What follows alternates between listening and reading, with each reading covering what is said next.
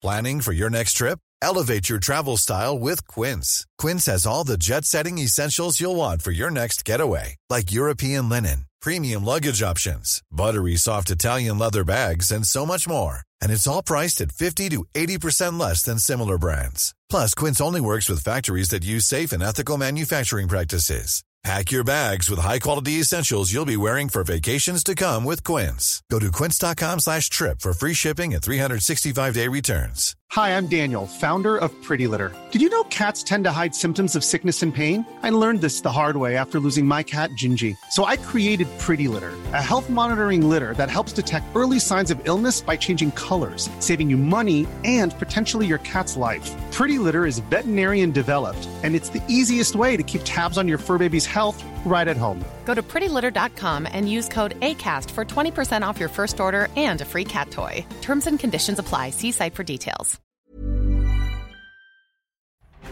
Tonight on Piers Morgan Uncensored, the royal race row is reignited as the translation, supposedly, of Omid Scobie's new book names two senior royals who were accused of making racist inferences. Tonight I'll reveal who the royals are that were named in this erroneous part of this Dutch version of a book. And we'll debate whether it's time for the Duke and Duchess of Sussex to denounce the author and his, in my view, baseless claims. Also, he's the acquitted killer who became one of the most divisive figures in America 2 years after he walked free from court. Kyle Rittenhouse says he's still trying to clear his name. He joins me live. And as the clock ticks down on the truce in Gaza, should Israel extend the pause or finish the job? We'll debate.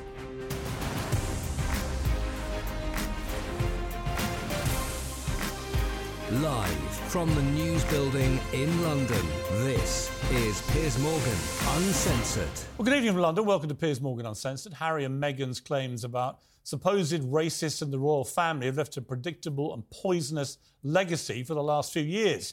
We live in an age where grievances are given the benefit of the doubt, where the establishment is toxic by default, where my truth apparently means more than the truth. They knew the power their words would hold, and many people across the world took their words at face value. Now, almost 3 years on, Britain is still dealing with the fallout from this. And also concerns and conversations about how dark his skin might be when he's born. What? About how dark your baby is going to be? Potentially, and what that would mean or look like. Hold up. There's Stop several right now. There's several conversations. There's a about conversation with you? With Harry. About how dark your baby is going to be? Potentially, and what that would mean or look like. Ooh. And you're not going to tell me who had the conversation? I think that would be very damaging to them. Okay.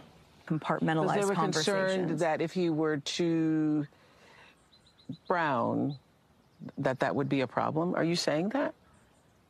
I wasn't able to follow up with why, but that if that's the assumption you're making, I think that feels like a pretty safe one.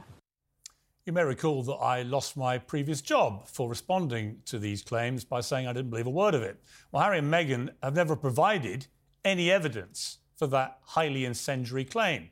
It's not like they haven't had the chance to. After all, they pumped out 6 hours of self-indulgent bilge on Netflix, trashing Britain and the press for its racism. They didn't mention what they said on Oprah. Harry read 150,000 words of family-bashing poison in his memoir Spare and toured the TV studios to promote it. It didn't mention what they'd said to Oprah Winfrey. Meghan had a 12-part podcast on Spotify. Didn't mention it either. It was like it never happened, like it disappeared. Clearly, neither of them gave a damn about royal protocol or family privacy. In fact, they built a whole industry around violating their own privacy and that of their relatives. Instead of backing up those claims about racism on their relentless publicity tour, Harry did a sort of strange U-turn, didn't he, a few months ago? Tried to pretend they'd never said them. It was us. It was the media. In the Oprah interview, you accuse members of your family of racism. You don't even... Well, the British press said that. Right. Did Meghan ever mention that they were racist? She said there were troubling comments about there was skin concern colour. about his skin colour. Right. Wouldn't you describe that as essentially racist? I wouldn't, not having lived within that family. Took him 2 years to do that U-turn. 2 years of the royal family are a bunch of racists flying around the world. I was in America through a lot of that period, and they all believed it because it had appeared on Oprah. Then he says, I never meant to say anything about racism. What are you all talking about? It's the beastly media. Well, now Harry and Meghan's lick-spittle client journalist Omid Scobie, the man who lied about his age, said he was 33 when in fact he was 38, a bit older now, said he never used private jets and then got reminded of an Instagram picture of him the week before he denied that this week, showing him on a private jet. The man who said that I have regular phone calls with Queen Camilla. Regular phone calls. Never had one phone call with Queen Camilla in my entire life. I'd like to, but she doesn't call. Well, Scobie is back with a spiteful, lie-filled new book that's poured fuel on the flames. He says that Meghan wrote private letters to King Charles, naming 2 royals who she accuses of taking part in those supposedly troubling conversations about Archie's skin colour. Scobie initially said he knew the names but couldn't legally report them. But of course, he could have done outside of the UK. He could have done it in America if he wanted to, where the book is published. He could have done it anywhere. But he said he never names names, which is another of his lies. And yet overnight they were sensationally revealed, suddenly, out of nowhere, in the Dutch version of Scobie's book. Journalists had been sent copies and the book was briefly on sale in bookstores before being suddenly withdrawn in a dash by the publishers. Scobie initially said it was a translation error, which didn't really make any sense because how do you mistranslate names? They're either there or they're not. The publisher now says it wasn't translation, it was simply an error. But how did that error happen? How is there an entire different version appearing in a Dutch edition of this book? The consequence of that error is that millions of people online around the world now know the royals are again being implicated in what I think is a completely baseless claim of inferred racism. There is, again, massive speculation about who the people are who were supposedly making comments about Archie's skin colour, which is incredibly unfair to all the royal family. They've all been tarred with this brush now for years. Well, I'm going to end all this nonsense because, frankly, if a book is on the streets in Holland, available to Dutch people, containing names that Omid Scobie, the lick-spittle scribe for the Duke and Duchess of Sussex, the man who you may remember denied they had any involvement in the last book. And so did Meghan. Do you remember? No, had nothing to do with it. But then in court, many months after the book was published, under oath, she had to admit she had emailed her aides briefing notes for when they met Scobie. So she was one of his primary sources on that first book. Now again, we're being told she had nothing to do with this. And maybe she didn't. And maybe we should be believing Omid Scobie when he says he did not ever write these names down in any draft of his book. It just somehow popped up in the Dutch version of the book. How? I've written 10 books, I think it is now. I've never had a version of my book pop up in a foreign edition that contained unbelievably damning allegations about 2 of the most famous people in the world, and I had nothing to do with it and didn't know how it got there, and nor did anybody else. How does it get there, Omid? Surely you as the author, I mean, you must be furious, right? You must be demanding. Heads roll. And you want names, don't you, ironically, Omid, about who did this to you? Who besmirched your reputation as an author? I would, Omid. I'd want to know right now, especially if I was trying to convince the world that I had nothing to do with it myself and I'd never, ever put these names in writing and maybe some lawyer had come along and told me not to. I mean, that couldn't possibly have happened because you've given us your word, and as I've established so far in this monologue, your word is your bond and should be taken as sacrosanct. Well, I'm going to cut through all this crap. I'm going to tell you the names of the 2 senior royals who are named in that Dutch version of the book. Because frankly, if Dutch people wandering into a bookshop can pick it up and see these names, then you, British people here, who actually pay for the British royal family, you're entitled to know too. And then we can have a more open debate about this whole farrago because I don't believe any racist comments were ever made by any of the royal family. And until there is actual evidence of those comments being made, I will never believe it. But now we can start the process of finding out if they ever got uttered, what the context was, and whether there was any racial intent at all. Like I say, I don't believe there was. The royals who are named in this book are King Charles and Catherine, Princess of Wales. Well, joining me now is the royal editor of the Sunday Times, Roy Nicker, who just discovered I was going to do that, royal biographer Tom Bower, who also just discovered I was going to do that, and the professor of Black Studies at Birmingham University, Kehinde Andrews. But first, the Dutch royal journalist Rick Evers, who has read the damning excerpt because he's seen it in the Dutch version. Let me talk to you, Rick, first of all. When you first saw what appeared in the Dutch version, what did you think? Well, I wouldn't think I would have some big scoop, because I was thinking that everyone in the whole world would have the same copy, except it would be in English. So I wasn't aware that it was such a big thing. How do you think... Of course, it is a big thing that their names are in it, but right.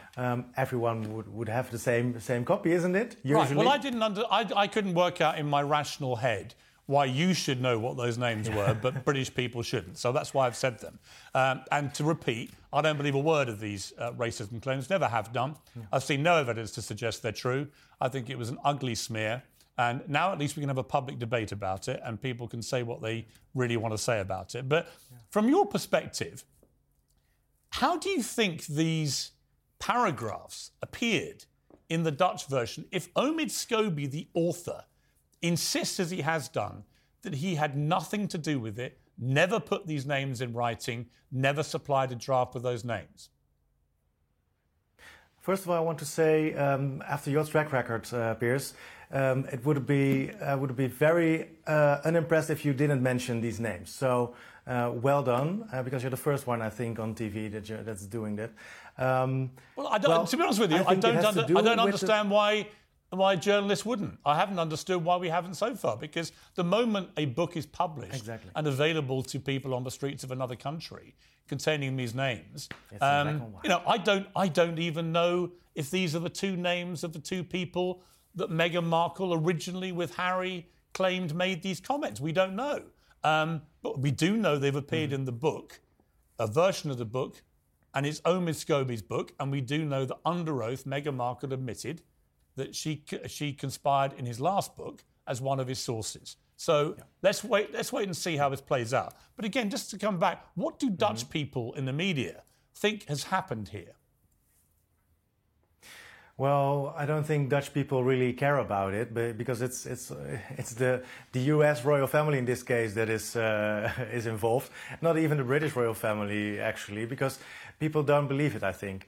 But on the other hand, how did it end up in the book? I think it is in the way Omid is describing it. It was not in the manuscript. What is the manuscript? Is it the final version that you hand in at your publisher? In that case, it was in an earlier version, and it got erased in all the other versions all over the world, except for that tiny little country, the Netherlands, that has been overlooked. Maybe someone overlooked the Netherlands to send us a memo, the publisher, or maybe the publisher forgot to do it. I don't know. Well, it's very mysterious. Let me go to another seasoned author, Tom Bower. You've written many books. Have you ever known a situation, Tom, where a version of your book has appeared in a foreign version containing paragraphs you knew nothing about that contain bombshell revelations? It's impossible. And also, more to the point, you also complained that the French translations were wrong too. I mean, the problem with Scobie is everyone is getting it wrong what he wrote. But of course, he can't probably remember what he wrote himself because it's so full of fabrications. Well, I'm not saying he's lying about having no involvement in this. I'm just saying generally he's a terrible liar. He's a terrible liar. We know that from his own statement about the briefing from Jason Knauf, which Meghan gave him. We know he's a liar. And I think he's fabricated a lot in his book. And he lied when he said he didn't have Meghan's help in this book. Clearly, he was briefed by Meghan's people from California. He says they share mutual friends, right? But those friends would not be allowed to cooperate with him without permission. Exactly. It's exactly before. His book, again, is Meghan's voice. Why is she decided to launch another war, a battle against the royal family, that's for her to explain. But she hasn't dissociated herself from Have you ever thought that there was any racial intent from any comments made? No. I mean, the whole... this is actually, I explained it in my Meghan book very clearly. It was a very, very early on in Harry's relationship with Meghan. He goes for tea to Clarence House.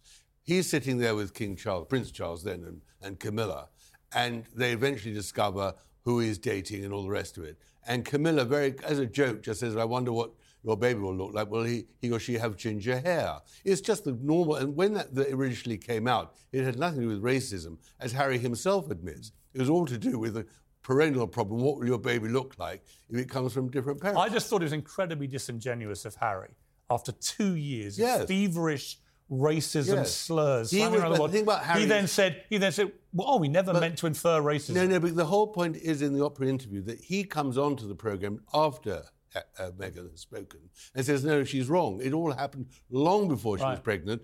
It happened right at the beginning of our relationship. It was just a normal tea conversation. Nearly 2 years before. Exactly. And so Meghan had lied. I mean, there were 17 lies she uttered in the Opera interview. That was one of her lies. And that is the problem. He's now hoist by it. But the real problem is he's caused enormous damage. And Scobie... Huge damage. And Scobie, to get some money and all the rest, stirs it again and again and again. But this time, yet again, is definitely with Meghan's approval.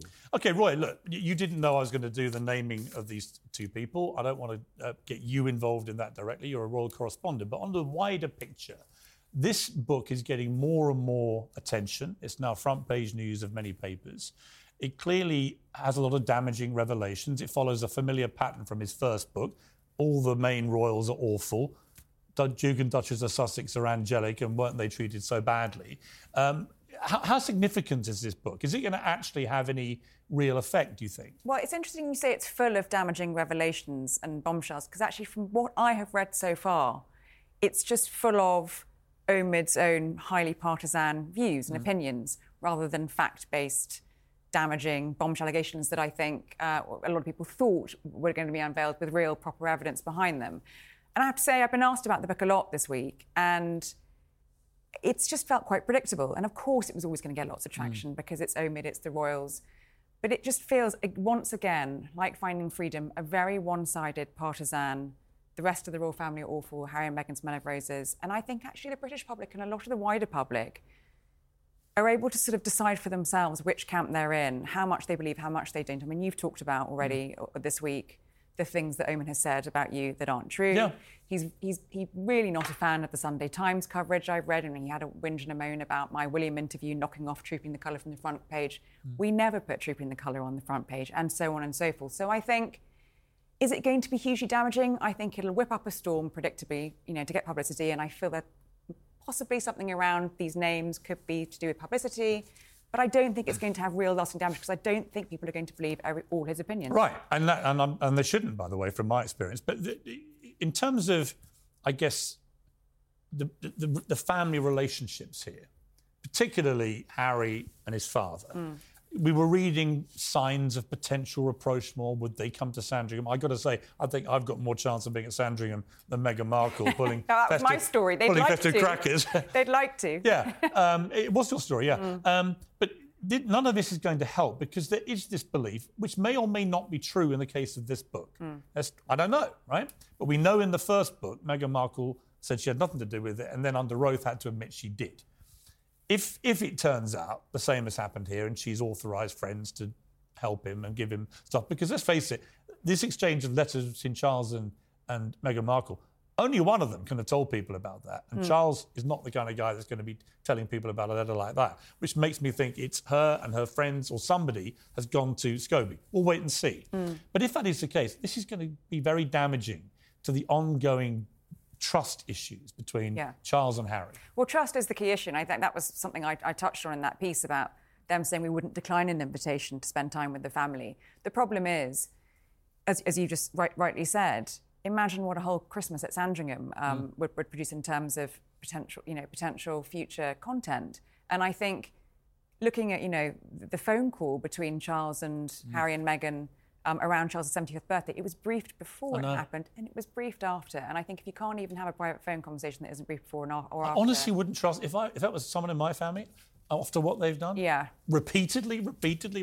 I wouldn't trust them as far as I could throw them. Trust is the issue, and that's not changing anytime soon. Let's go to Kahindi, Andrew, who's been waiting patiently here.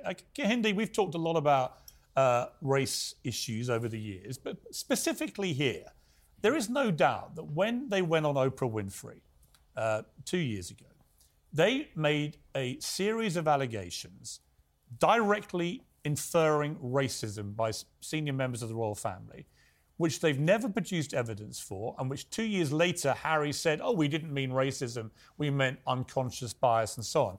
Do you not feel that that is incredibly damaging to people like you who constantly fight battles for racial equality, racial justice, try and fight proper battles about this? Is it not incredibly damaging to that when someone of their profile tries to pretend what they said to Oprah Winfrey was not what it was? Well, no. I mean, I think the allegations when they came out, we all kind of believed it. It wasn't something that seems completely outrageous. Also, I'm not sure what evidence you could have. And actually, if you listen to the clips, they're clearly trying not to say the names because they know the names are going to cause this massive storm. But I think the bigger problem with the whole way this has been portrayed is Oprah's shocked, everybody's shocked. No black person I know was shocked that this came up in a conversation in the royal family. And the bigger problem here really is that actually it isn't about racist royals. It's about the royal family is racism. It is a symbol of white supremacy. That's the bigger problem. Because the way we white. talk about this now is completely because ludicrous. They're white.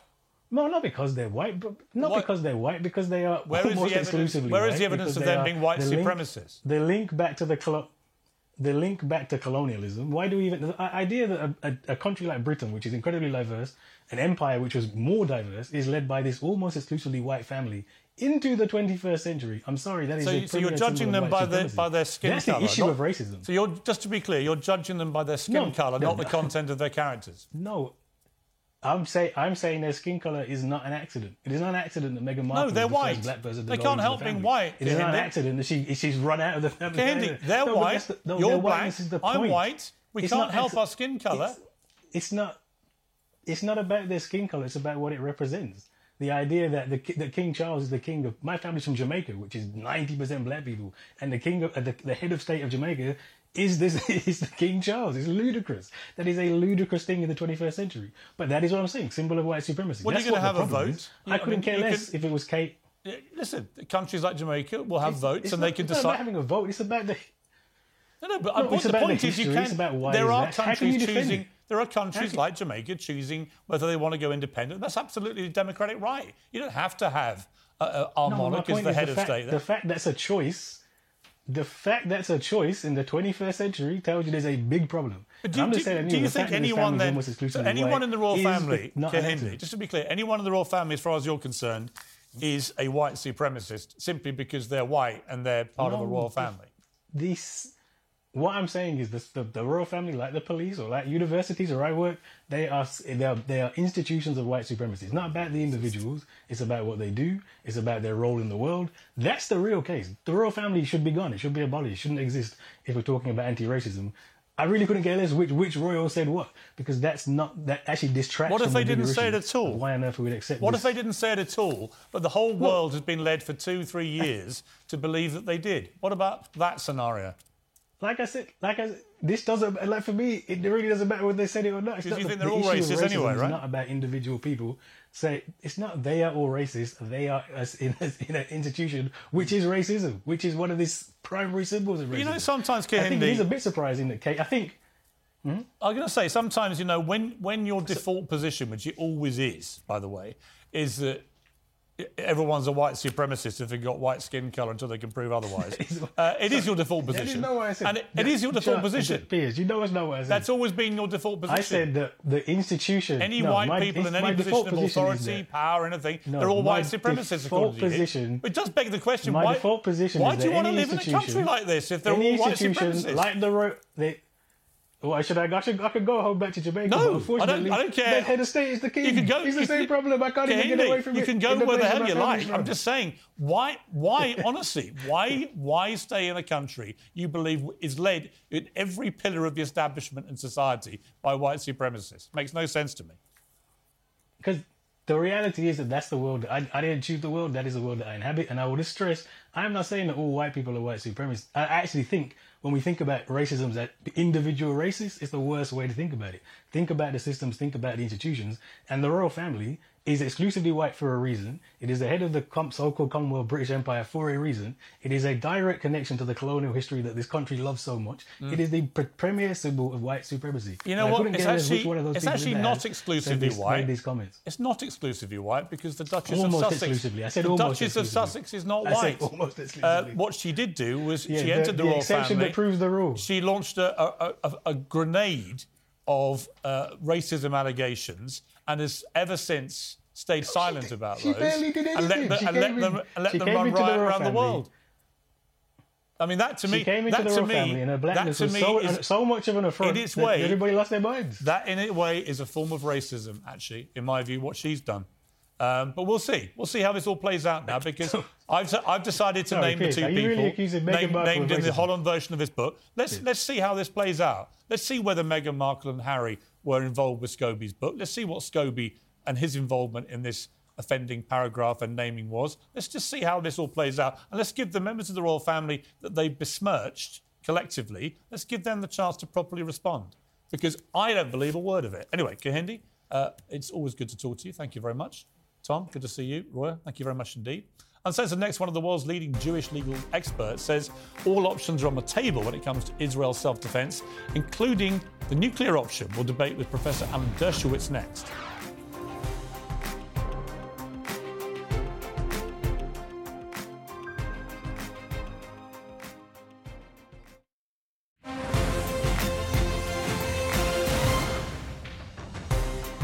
Welcome back to Uncensored. The clock is ticking tonight on Israel's truce in Gaza. As many debate whether the ceasefire should be made permanent, others argue that Israel must be allowed to finish the job of eradicating Hamas. I'm now joined by Professor Alan Dershowitz through a war against the Jews, how to end Hamas barbarism, and to debate him, the Palestinian-American columnist Omar Badar. Well, welcome to both of you.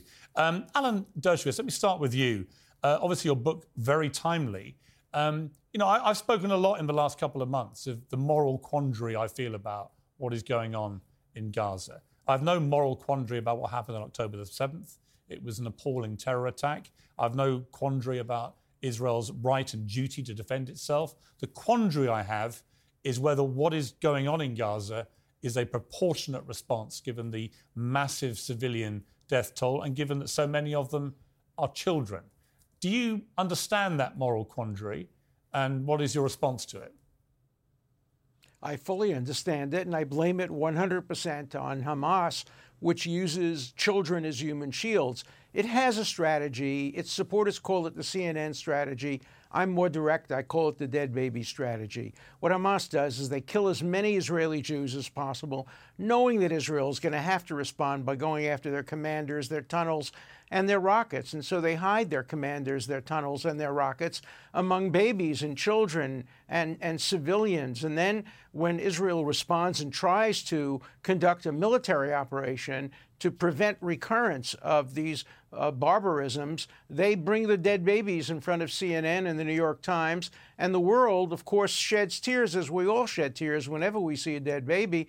And the world turns against Israel. And then Hamas does it again and again and again. It's been doing it for 20 years with great success because the media plays into it. So there is a great moral quandary. But, if I were to rob a bank and hold you, Piers, as a hostage, and then start shooting on the police in an attempt to stop me from shooting, or accidentally to shoot and kill you, under British law, under American law, under Sharia law, the responsible person is not the person whose bullet killed the hostage. It's the hostage taker who's guilty of murder. Okay. So, yes, there's a moral conundrum, but Hamas is responsible for causing it. OK. Omar Badar, I mean, there's no doubt that the scale of what Hamas did on October the 7th was so overwhelming and horrendous that Israel was always going to respond like this. Hamas knew that. And I guess my question off the top to you is, how did that serve the Palestinian people? How does what Hamas did and the scale that it did it, knowing what the response would be, knowing thousands of innocent Palestinians would die very quickly as a consequence, as well as people in Israel, how did that help the Palestinian people? I think there's a bigger question here as far as context is concerned, which is that the single biggest terrorist organization in all of Palestine and Israel is known as the Israeli government. And the military wing of this terrorist organization, which is Orwellianly named the Defense Forces of Israel, has engaged in massive war crimes for decade after decade against Palestinians, engaging in the mass killing of Palestinian civilians, in land theft, in denial of water. I mean, just the list of atrocities goes on and on and on. And if we want to just go by a timeline, a question might be, why did the terrorist government of Israel think it can impose decade after decade of occupation and siege on Palestinians and deny them any prospect for a better future and not think that there's going to be a reaction of sorts? So we have this a little bit backwards. We have this arbitrary starting point of an attack by Hamas, which, had it been confined to military targets, could have been construed as an act of legitimate resistance. But because it also included attacks, horrendous attacks on Israeli civilians, obviously these kinds of acts are indefensible. But ultimately, we are talking about a situation in which Israel is initiating violence, in which Israeli terrorism dwarfs anything that Hamas has ever done. And we're watching that even expand to a more monstrous scale. Now we're talking about an apartheid government that is engaging literally in the mass starvation of a civilian population and mass terrorism, killing them by the tens of thousands. And the question is, has it gone too far? I shudder to live in a world where that's even a question. Of course, these kinds of atrocities have to come to an end. Let me go back to Alan. I mean, this is the problem, Alan, that I think Israel has in terms of global opinion here, especially from America, which obviously will play a key role. If, as the report suggests, once this temporary pause is over, they start barreling through the south of Gaza, it does beg the question, well, what is going to happen at the end of this? Is the military plan to simply level the whole of Gaza to the ground with perhaps 50 to 100,000 or more civilians killed in the process? And is there any guarantee of two things? One, that you actually get rid of Hamas by doing that?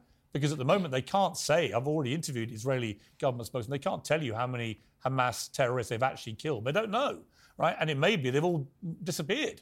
But is that part of the military plan? And if it is, what's the plan after this? What happens to all the displaced Palestinian people? They've got no homes to go back to. And how do you avoid the obvious, in my opinion, consequence of this, which is just a massive increase in radicalization from all those who've seen their relatives blown to pieces?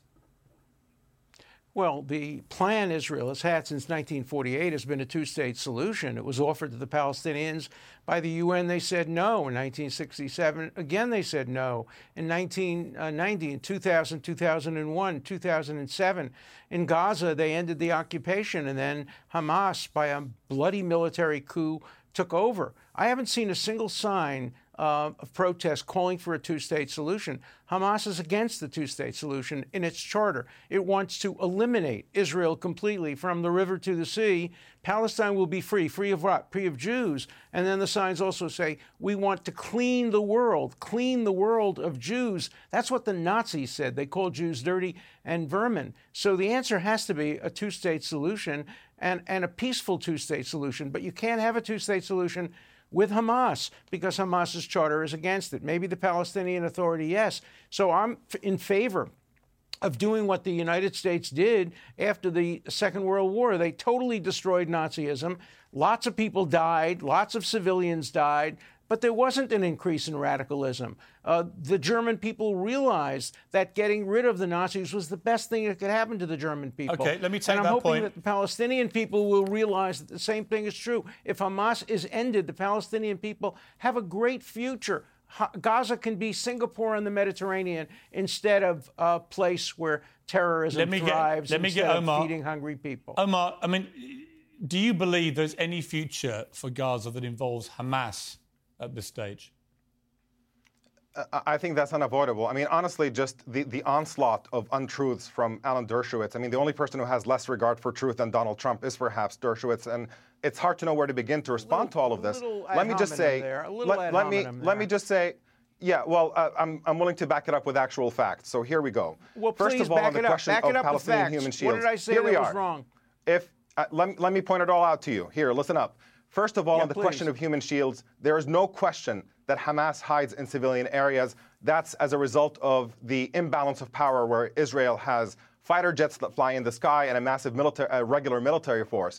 But the issue of human shields, the definition of human shields is holding civilians against their will and putting them in front of you in combat to deter enemy fire.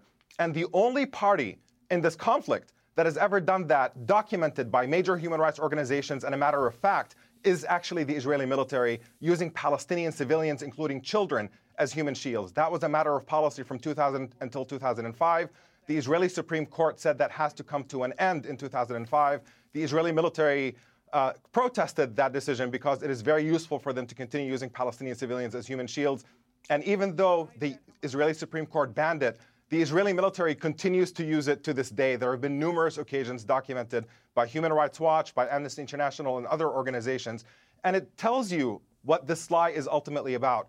Because if it is true that Palestinian militants do not care about the lives of Palestinian children, then what is the point of the Israeli military using Palestinian children as human shields when they are in these confrontations? So that is simply a lie. They don't use them. That's a lie. They just don't use them. It is gaslighting to blame Palestinians for their own deaths. Okay, let me get a final quick response, please, Alan. A quick response, Alan. If the Palestinian terrorists put down their arms, there would be peace. If Israel put down its arms, there would be genocide of the kind that occurred on October 7th. Israel cannot put down its arms because we know what Hamas did on the 7th. They would have done to every Israeli if they had the ability to do that. Okay. And that's why Israel must rid itself of Hamas. And that will benefit the world, and that will benefit the Palestinians, and that will lead to a two-state solution, which is not what my distinguished opponents want. The two-state solution argument is nonsense. Throughout the entire so-called peace process, when Israel was pretending to be engaged in a peace process, support for Palestinian violence simply disappeared. And in spite of that, Israeli land theft continued unabated, building more and more settlements throughout the entirety of the West Bank. Gentlemen, we've run out of time. I'm sorry. No, that is leading up to the Intifada occurred right after the offer of a two-state solution. Gentlemen, I have to leave it there. Israel has no interest in allowing Palestinians Alan, to be free I'm sorry. or establish a state. We've run out of time. I appreciate you both joining me. It's an important debate. We'll keep having it. Thank you. Please, both of you, come back again. I appreciate it. In a moment, we'll be talking to Kyle Rittenhouse. First, let's have a look at an exclusive interview we've got coming up on tomorrow's show. Something very different with the bad boy of tennis and world sport, Nick Kyrgios. Never seen an Australian sulk like Kyrgios. Embarrassing. To which you responded, EAD. Eat a d. Sometimes you are a bit of a I guess. I could be a douche on the tennis court, but I think we're very alike. How would you feel if, while we're talking right now, I just start munching on sushi? If I was talking to Rafael Nadal or Novak Djokovic, I'd be like, yeah, no, 100%. But Piers Morgan, it's like, it's a problem. People think that I've been entitled and got given everything off a plate, but you hold a gun to my mum and to come steal a car. The Kyrgios family has definitely dealt with their fair share of racism in Australia. When they're all going nuts, what do you actually feel? You feel like the bad guy in a movie. You feel like the main villain. Every time I went out on the court, I knew that I could spoil someone's day. I love it.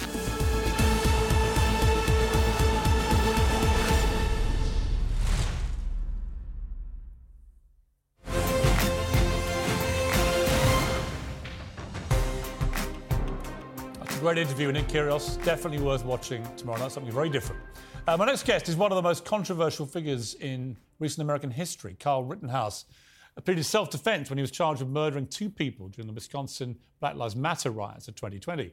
And the jury agreed. For some, Rittenhouse has become a heroic standard-bearer for the Second Amendment and Americans' rights to bear arms. For others, he got off because of privilege. Now, 2 years after his trial ended, he's written a book called Acquitted to tell his side of the story.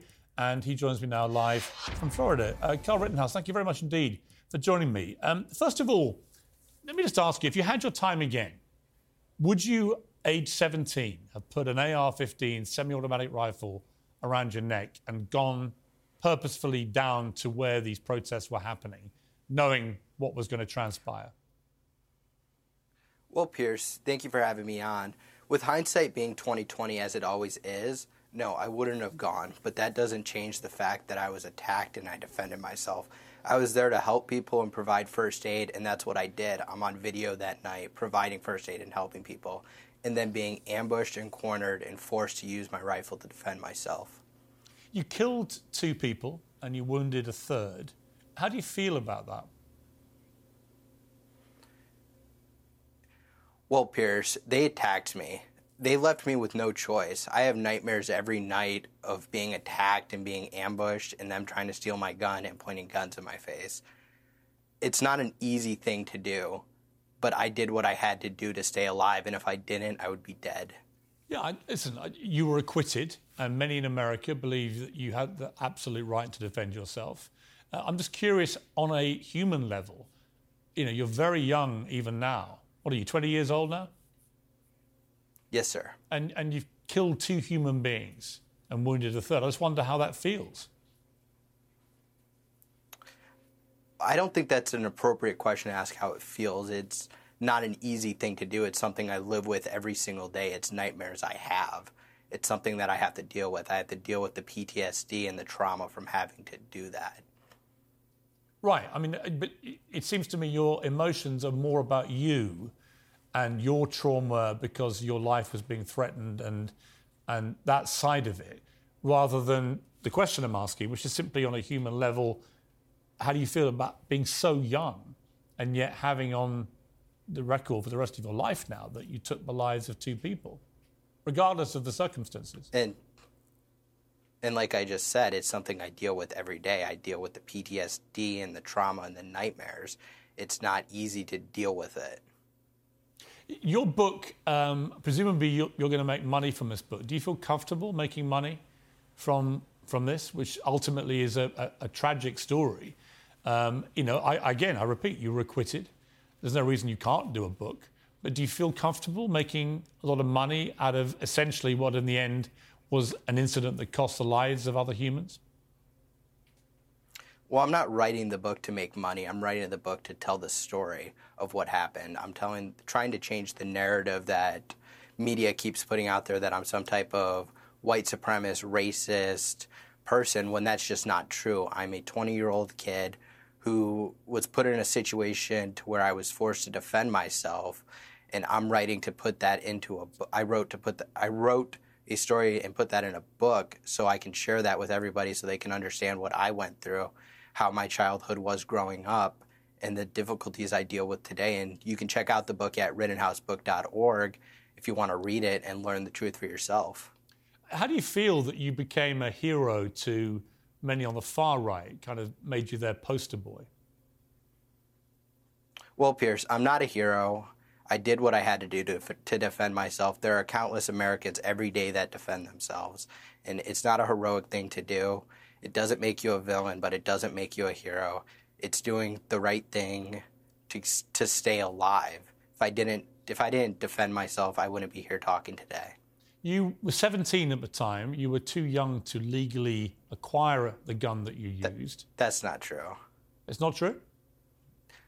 That is not true. Wisconsin statute says a person between the ages of 16 and 17 can carry a long rifle with a barrel longer than 16 inches. That's Wisconsin law, and the judge dismissed that charge. Okay, so you were...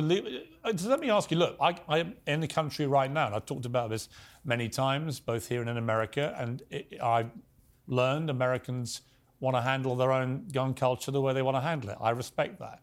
But let me ask you, do you think it's right that 17-year-olds in America, in Wisconsin, should be able to carry around semi-automatic rifles like an AR-15? Our founding fathers were very intentional when they wrote the Constitution. They didn't put an age limit on how old you have to be to exercise the Second Amendment. But they did say it would be part of a well-regulated militia. They also didn't put an age in it, and we have the right to bear arms. It's our right as Americans to possess these arms, to carry these firearms, and to use them to protect ourselves. How do people treat you, Carl, when you walk around now? Well, there is some harassment. I'm constantly having photos taken of me. I'm constantly receiving death threats on social media, and it's just something that is part of my life now. Having pictures taken of me everywhere I go, and the constant harassment and death threats. Obviously, by doing a book and promoting it in the way that you are on national television around the world, you're going to make yourself even more famous, infamous, whatever you want to call it. Is that something you're aware of, that you're deliberately, consciously doing that? I'm aware that it's going to bring some more notoriety to my name and make me more known, but I think it's worth that risk to share my story and share what happened, just in the hopes that maybe somebody else who goes through a similar situation or faces other trials in their life, they can read it and they can understand that they're not alone and that this happens to other people with the misjustice that does happen in America. Okay. Carl Rittenhouse, thank you for joining me. I appreciate it. Uncensored next tonight is hangry vegans vote to take meat off the menu at Warwick University, depriving many students of meat. Well, debating it's time to get serious about fighting this foodie fascism.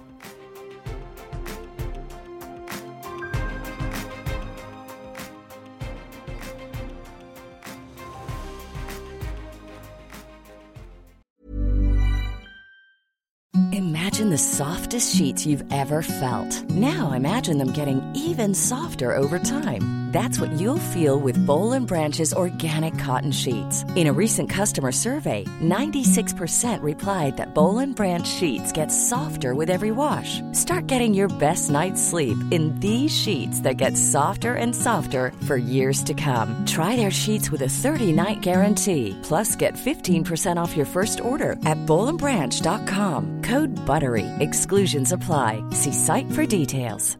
Hey, I'm Ryan Reynolds. Recently, I asked Mint Mobile's legal team if big wireless companies are allowed to raise prices due to inflation. They said yes. And then when I asked if raising prices technically violates those onerous 2-year contracts, they said, "What the f*** are you talking about, you insane Hollywood ass?" So to recap, we're cutting the price of Mint Unlimited from $30 a month to just $15 a month. Give it a try at mintmobile.com/switch. $45 up front for 3 months plus taxes and fees. Promo rate for new customers for limited time. Unlimited more than 40 gigabytes per month. Slows full terms at mintmobile.com.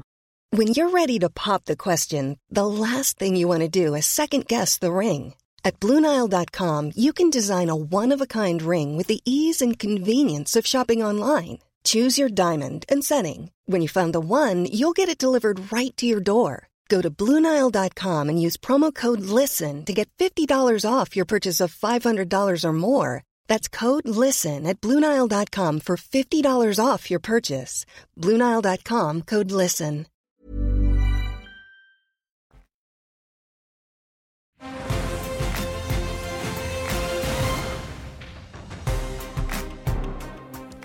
Joining me now is Talk TV contributor Esther Krakow and associate editor of the Mirror, Kevin Maguire. Just before we get to vegans and vegan fascism, I've named the 2 royals that were named in this Dutch version of Omid Scobie's book. I don't really understand why journalists weren't. I'm glad you did name them. I think there are some concerns about legal issues if it's denied by the 2 people you name. But I just take the view that if you can read it in Holland, why can't you read it in the United Kingdom? And I also take the view, Esther, that I don't believe there ever was any racial undertone to anything that was said. Of course. Particularly when you see the 2 names that have been put in this Dutch version. It's preposterous. Yeah, because the thing is, what people are forgetting was Meghan wasn't there for the conversation, the apparently racist conversation. She's just she built her opinion based on what Harry told her.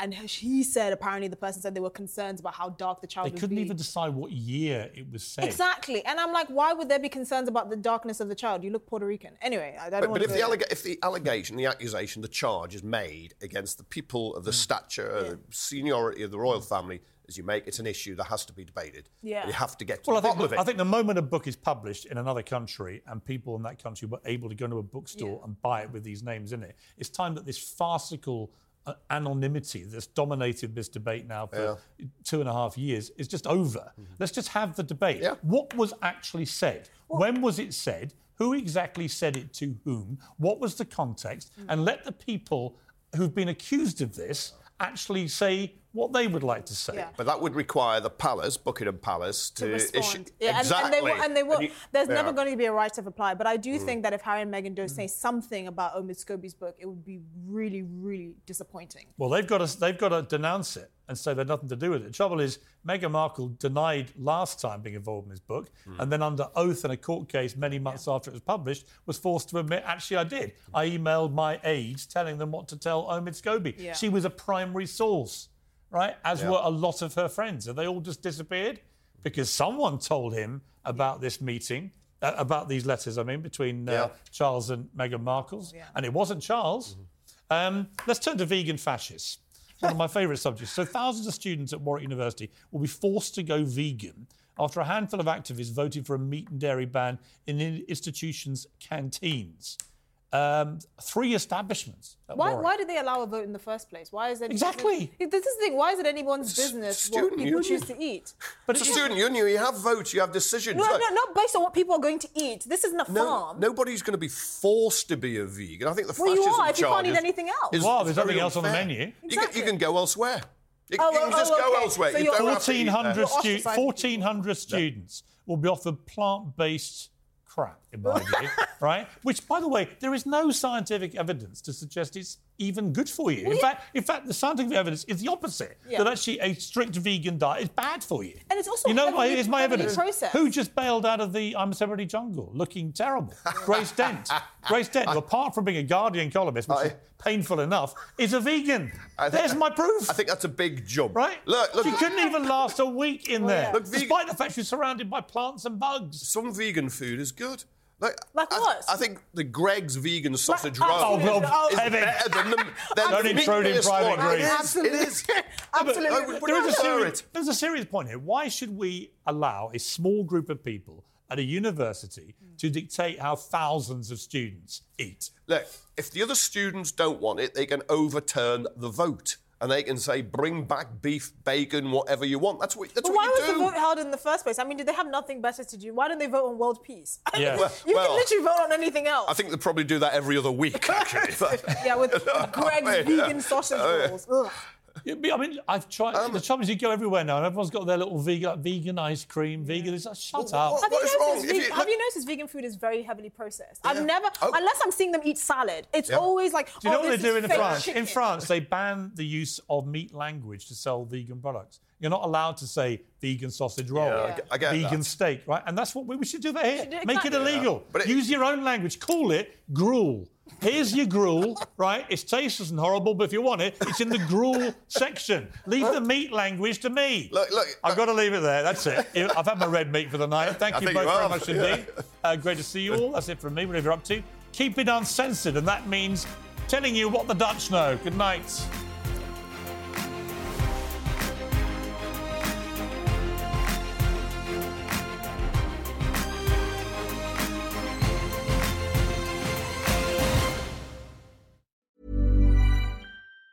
Planning for your next trip? Elevate your travel style with Quince. Quince has all the jet-setting essentials you'll want for your next getaway, like European linen, premium luggage options, buttery soft Italian leather bags, and so much more. And it's all priced at 50 to 80% less than similar brands. Plus, Quince only works with factories that use safe and ethical manufacturing practices. Pack your bags with high-quality essentials you'll be wearing for vacations to come with Quince. Go to quince.com/trip for free shipping and 365-day returns.